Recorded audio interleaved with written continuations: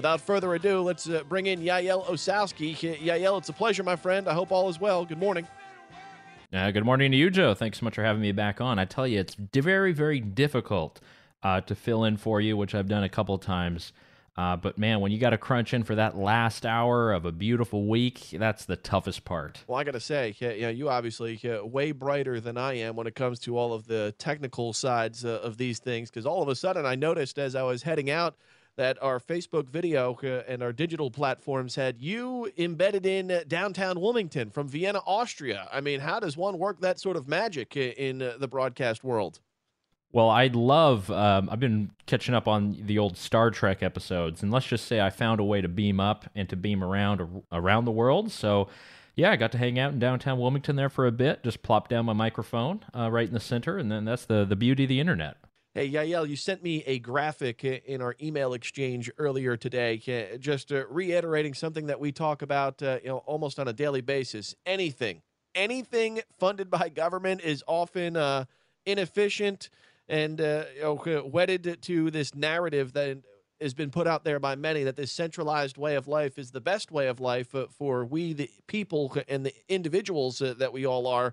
I mean, we look at this industry in terms of healthcare and what we've seen over the last couple of decades. I mean, adding thousands of unproductive administrators to the cost of healthcare. You can look at education as well. All in the while, the people with boots on the ground, their numbers basically have remained stagnant when it comes to doctors, healthcare workers, and providers.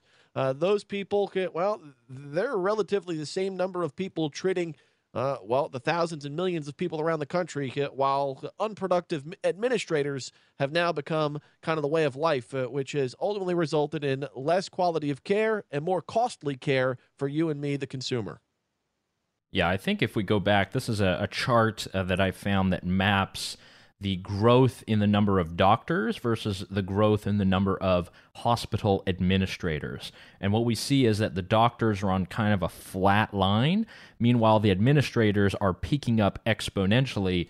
And specifically at various points, whenever there is some type of new federal regulation that has new mandates, new costs, new coverage, and every single time that one of these things passed, because there's so much more compliance and so many more regulations to deal with, hospitals basically have to hire more people to deal with bureaucracy.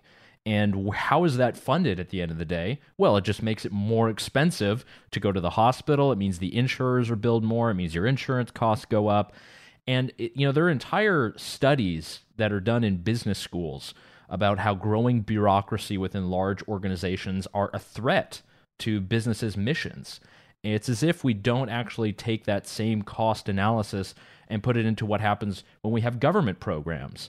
And I think that's the most troubling part about all of this is you can have the greatest of intentions and the best of plans and then want to pass this trillion-dollar plan here, the trillion-dollar plan here. But what that really means at the end of the day is you're going to grow something, and you're likely going to grow the cost of having to deal with these new regulations. And I think for entrepreneurs out there, for business owners, they've had to hire more lawyers. They've had to get more people on their staff to deal with paperwork. That means that costs across the board are going up. You add that plus inflation. It's not really looking good for those who are in public office. It's great to have your show here, Joe, so you can actually speak to them directly. I heard you talking to the mayor there. So, at least at a local level, there is a way to maybe counter this a little bit. But, man, it is impossible at a federal level, let me tell you. And, of course, the argument will be made, well, we need all these different administrators, again, to oversee all of the different layers of bureaucracy that we've put in and all the different paperwork. And as you're arguing here, that, in fact, just because we add layers of bureaucracy to the way in which we consume doesn't necessarily work out better for the people that, well, they intend to help out as they campaign and push these sorts of different initiatives. And what you're going to find is, entrepreneurs are smart. They understand prices, they understand signals, and basically what they're going to see is with all of the costs that are coming with all this administration and regulation you need to do, they're going to opt out.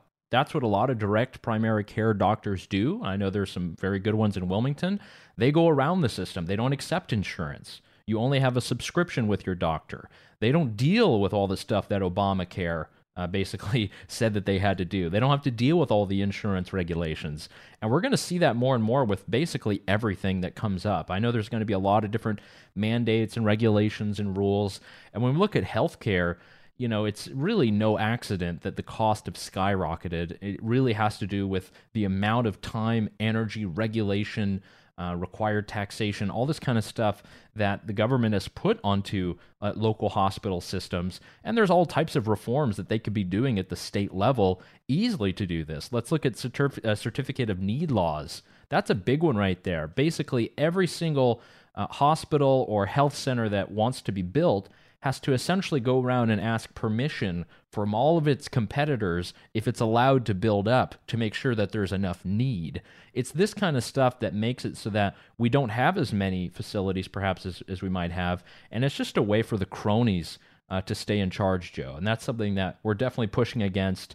Cronies are always in our crosshairs because when we have crony relationships, when we have crony capitalism, somebody's getting screwed, and usually it's the taxpayer. Yael Osowski with the Consumer Choice Center, of course, co-hosts the Consumer Choice Radio Show with his tag team partner, David Clement, Saturdays at 10 a.m. here on the Big Talker FM. Yael, always interested to hear some of the news coming out of your neck of the woods on the other side of the pond, out in Vienna and through the European Union. What has chapped your hide as of late when it comes to news out of the EU? Actually, there's a good one that has to do with our President Joe Biden. So apparently the Austrian chancellor, so that's essentially the president of Austria, youngish guy, Joe, he's younger than you. This guy's about 33 years old, so just a tad bit older than me.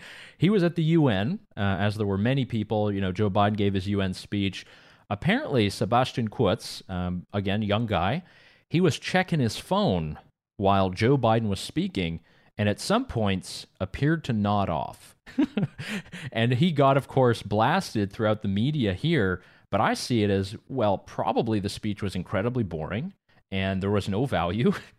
And a guy's got to check his messages. I mean, he's probably got a couple more important things to do than to listen to Joe Biden kind of waffle back and forth up there on the stand. So that's definitely been a big one in the, in the last couple of days. I mean, as someone who was also snoozing away as Grandpa Joe was speaking to the UN about climate and the pandemic, he's in Lower Manhattan. He's probably on Tinder, sliding right, slipping left, looking at all the honeys out there in Lower Manhattan, all the high-priced chicas out there, saying, "Man, I'm a young buck. I'm running a nation. I'm sure there's some lovely ladies around here that would love to introduce themselves to me here. So maybe I'm looking at some other things going on, in the hustle and bustle of the Big Apple, rather than listening to a geriatric speak for 25 minutes." Yeah, and it's interesting to have Joe Biden. I mean, I want to talk about that for a second because I think it's very important. We heard throughout the last 5-6 years that Trump was eviscerating norms, right? This was the big thing. He's doing things completely dictator. He's, all of our standing in the world is just being obliterated and torn up. Then we hear about this submarine deal. To give a little bit of context for some of your listeners, essentially Australia was going to buy a bunch of submarines from France. They came to the U.S. and said, "Can we get some nuclear ones? We have an existing deal from France, but we really would love to have them nuclear-powered submarines." The U.S. and the Biden administration says, "Yes, of course, we know it'll screw things over with the French, but let's go." And with that, basically you have France that's out there on a tear against the United States, saying that we're a terrible ally, we're not doing great things. You add that to what happened in Afghanistan. Not a good look for the U.S., and there's not really a point at which, particularly those in the media and those who are in the establishment, sit down and say, actually, all those things that we used to say about Trump are actually true of Biden, and probably a lot worse. So I know it wasn't on the kind of docket for talking about that, but man, this is the kind of stuff that, particularly with more and more that we're learning about what's happening in the Biden administration, it's just a lot of the stuff that they said was true about Trump ends up being true about Biden. And it's just not very good for us if we go to this back and forth. Let's look to more of a limited government system where you and I have more power. We don't have to concentrate as much on D.C. and what's happening there. And yeah, hopefully we can get a little bit of our liberties back, Joe. Well, and as you heard of our mayor just in the last hour, talked about how well the federal government, up to the nose in debt, state government not in position to help out in certain ways, and his hope, like in places such as South Carolina, his hope in North Carolina, they give some of these decision rights when it comes to things like infrastructure and other sorts of issues that we face. Give some of those decision rights. To the local government to get a handle on it, because it doesn't seem as if the federal government, in some cases the state government, is doing anything to help better the situation on the ground that we have here in Wilmington and elsewhere around our country. Yeah, there's this new movie out with Michael Keaton, I believe, and it's about the guy who has to distribute all the money after 9/11 to all of the victims, and the whole process and all of that works.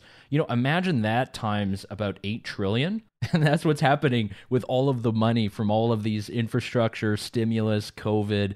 I mean, we're learning more about the CARES Act that was passed during the Trump administration, and essentially was a huge corporate bailout. And that means that you and me paid so that a bunch of companies didn't have to go bankrupt. We're going to have to pay in higher taxes. We're going to be paying with higher prices. We already are.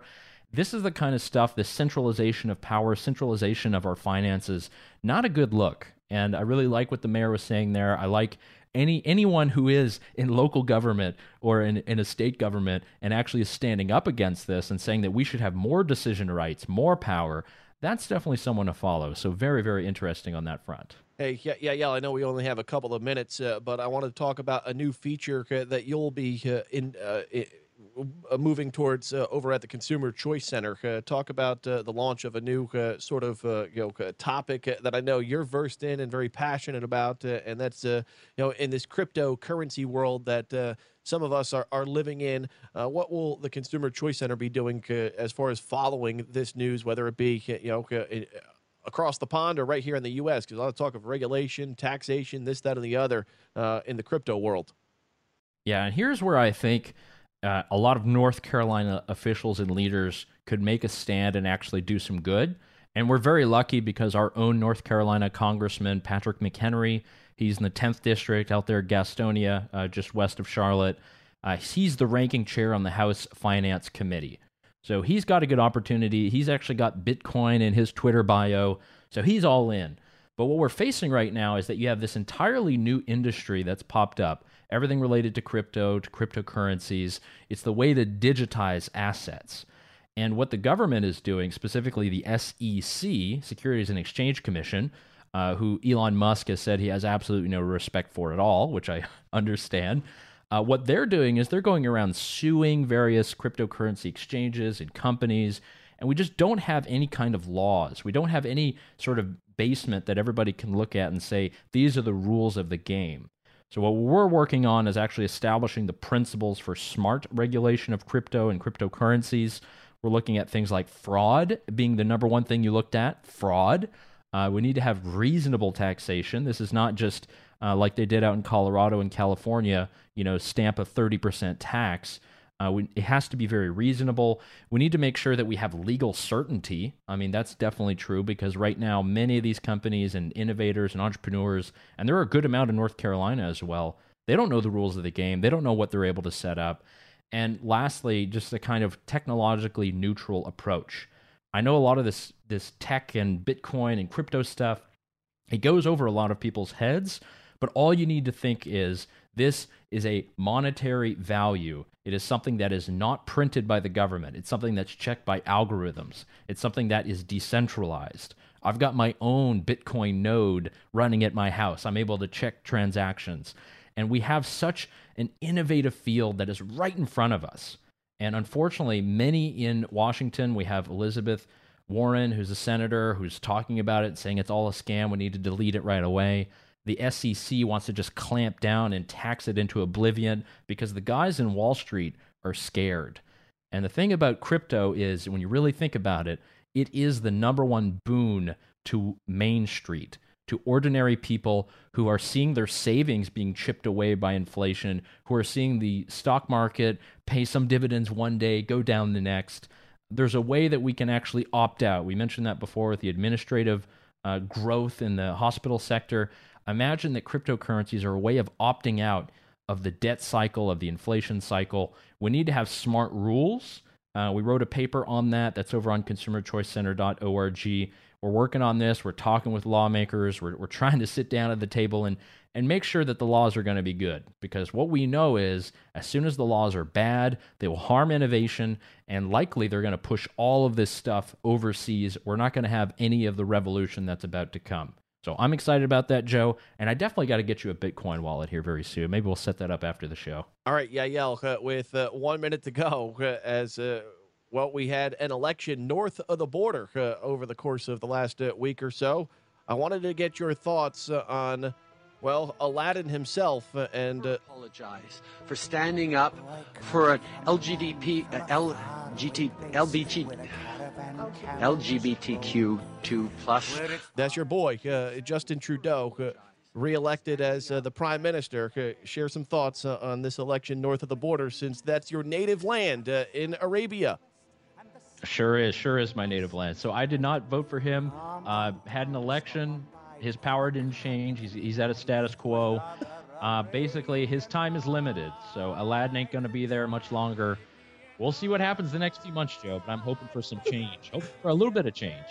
Yael Asowski with the Consumer Choice Center. I was closer to your native land last week than you've been in a long, long time, Yael. And, whoa, Niagara Falls, what a beauty. It's always a pleasure, my friend. Thanks so much, Joe. All the best. Of course, Justin Trudeau caught a little heat a while back, because he was dressed as a Middle Eastern Aladdin for Halloween one time. I mean, how offensive. This is the world we're living in, folks. The year is 2021. 5 bozos on the clown meter for anyone thought that Justin Trudeau had to resign because he dressed as Aladdin one time on Halloween. We'll talk to you Monday.